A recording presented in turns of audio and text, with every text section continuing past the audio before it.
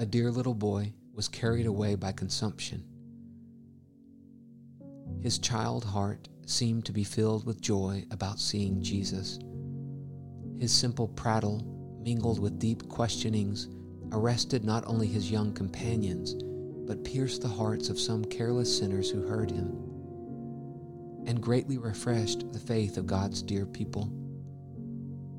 It was the very pathos of song incarnated to hear the weak quaver of his dying voice sing out, "I lay my sins on Jesus, the spotless Lamb of God."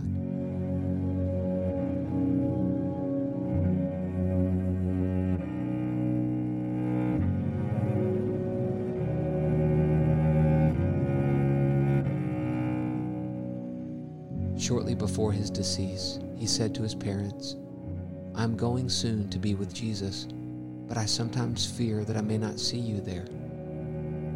"Why so, my child?" said his weeping mother.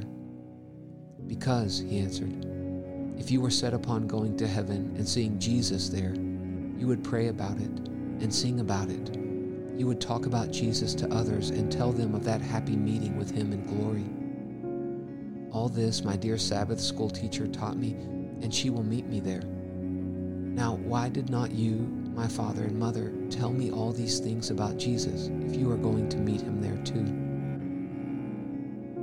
Their tears fell fast over their dying child, and he little knew in his unthinking 8th year what a message from God had pierced their souls through his innocent words.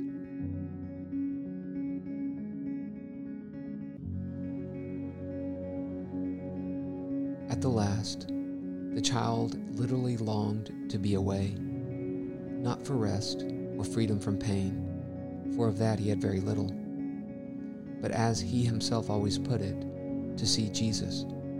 And after all, that was the wisdom of the heart, however he learned it. Eternal life, here or hereafter, is just the vision of Jesus.